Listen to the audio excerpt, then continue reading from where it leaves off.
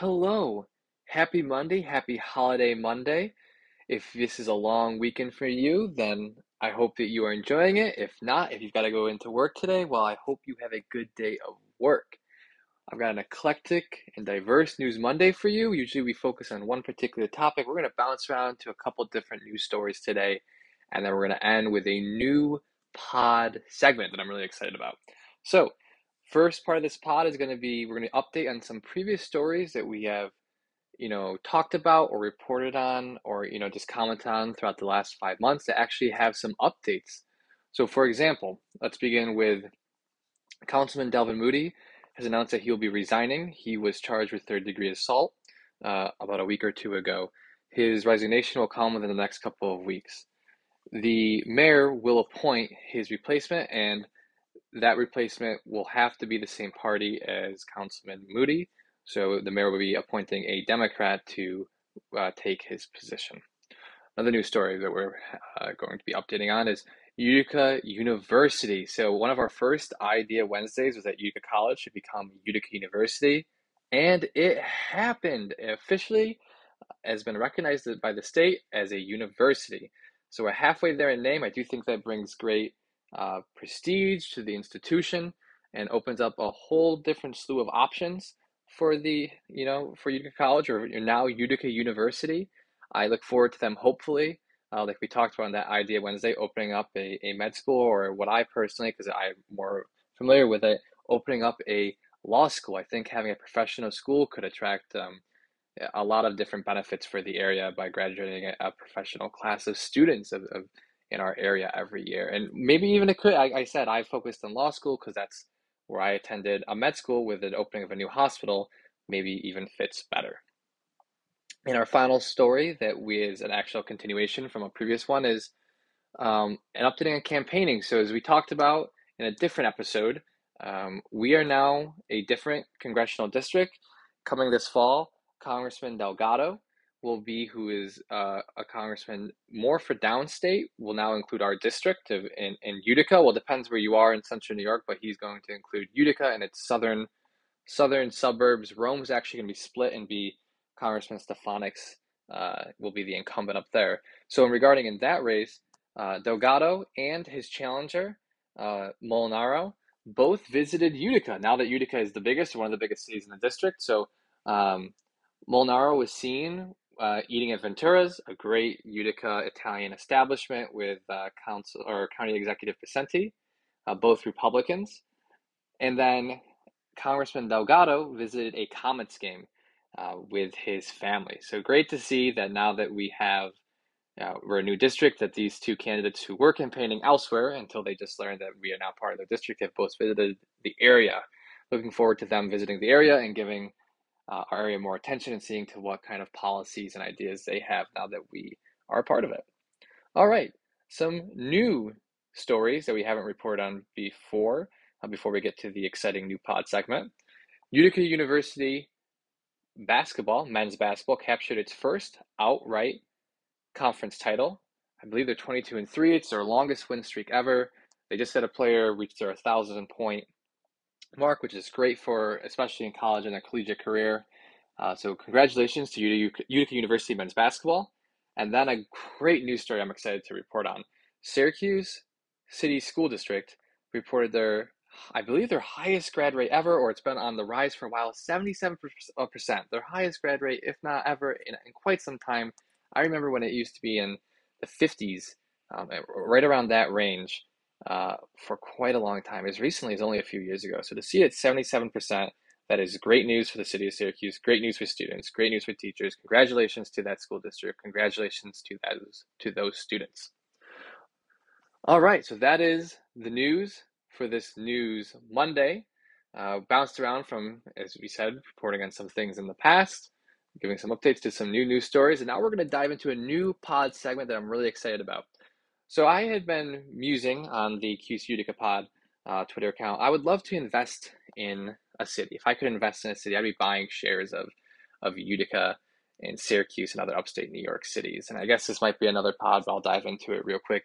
I really do think we are primed with the changing, if unfortunately climate change is happening, if there's going to be not only external climate migration, I do think there's going to be internal climate migration, and we are set up to be great. We are blessed to be in a great weather part of the country that we may not feel it at times, but we rarely, hopefully that stays true, have hurricanes and intense flooding and tornadoes, at least to the severity of other places, or wildfires that California, or earthquakes like California has. A lot of times we have snowstorms, but luckily, unlike other parts of the country, we handle it pretty well. And while other parts of the country are also primed to receive potentially an influx of new population, um, I think we already have the infrastructure. Our cities used to be 50% bigger, double the size. The infrastructure of roads and water pipes is already there for us to return to our former size.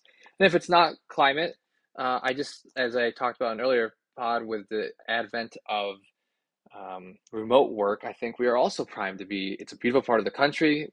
It's a great cost per living to live. It's a great, as I just explained, weather place to live. I could see people working in New York wanting to live up here, uh, more time, or maybe half time, or even full time if their job allowed it. So that's why I would love to, if I could, if there's a stock market for a city, I would love to invest in Utica, Syracuse, etc. Unfortunately, there is not. I mean, there are ways to invest directly in your city. You can invest in small businesses on companies such as Mainvest, or directly with these small businesses. You can obviously patronize your small businesses and businesses in your community. You can buy real estate as the city grows. Its real estate will also um, hopefully go up with that. So I said, well, there is the real stock market. So what are the publicly traded companies in Central New York? And I decided to list them out for us, and we're gonna track them. And that's gonna be, again, this is not investment advice. I feel like I have to say the disclaimer. I don't even know how to officially disclaim. I'm not saying you should go run and invest in these. This is just something I'll be following. If you want to invest, that's great. If you don't, that's also great. It's another fun section of the pod. So the companies that I'll be following, and I actually think Syracuse.com used to do this as late. I saw his articles as late as 2013, 2014. They would do the 30 companies with some connection to the CNY upstate New York area. Haven't seen it in a while though, and my list is going to be a little different, anyways, than what they used to do. So, without further ado, the companies we'll be following: PAR Technology, which is headquartered in New Hartford. We'll also be following Carol's Restaurant Group, which is symbol is TAST. It's based in DeWitt, and I believe they're like a fast food conglomerate. Like, they have Burger King franchises around the area.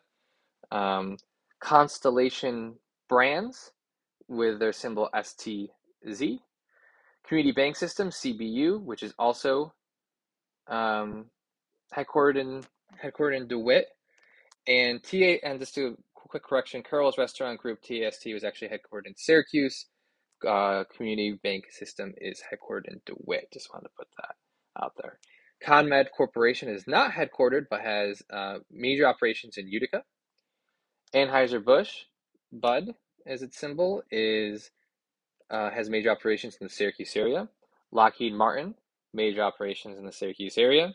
NBT Bancorp is headquartered in Norwich, New York, so a little bit outside of our corridor, but I wanted to make sure we could have a nice list for us to follow here. And Paychex Corp, out in Rochester, headquartered in Rochester. Again, a little bit outside of our corridor we usually focus on, but for the sake of this segment, I wanted to include them.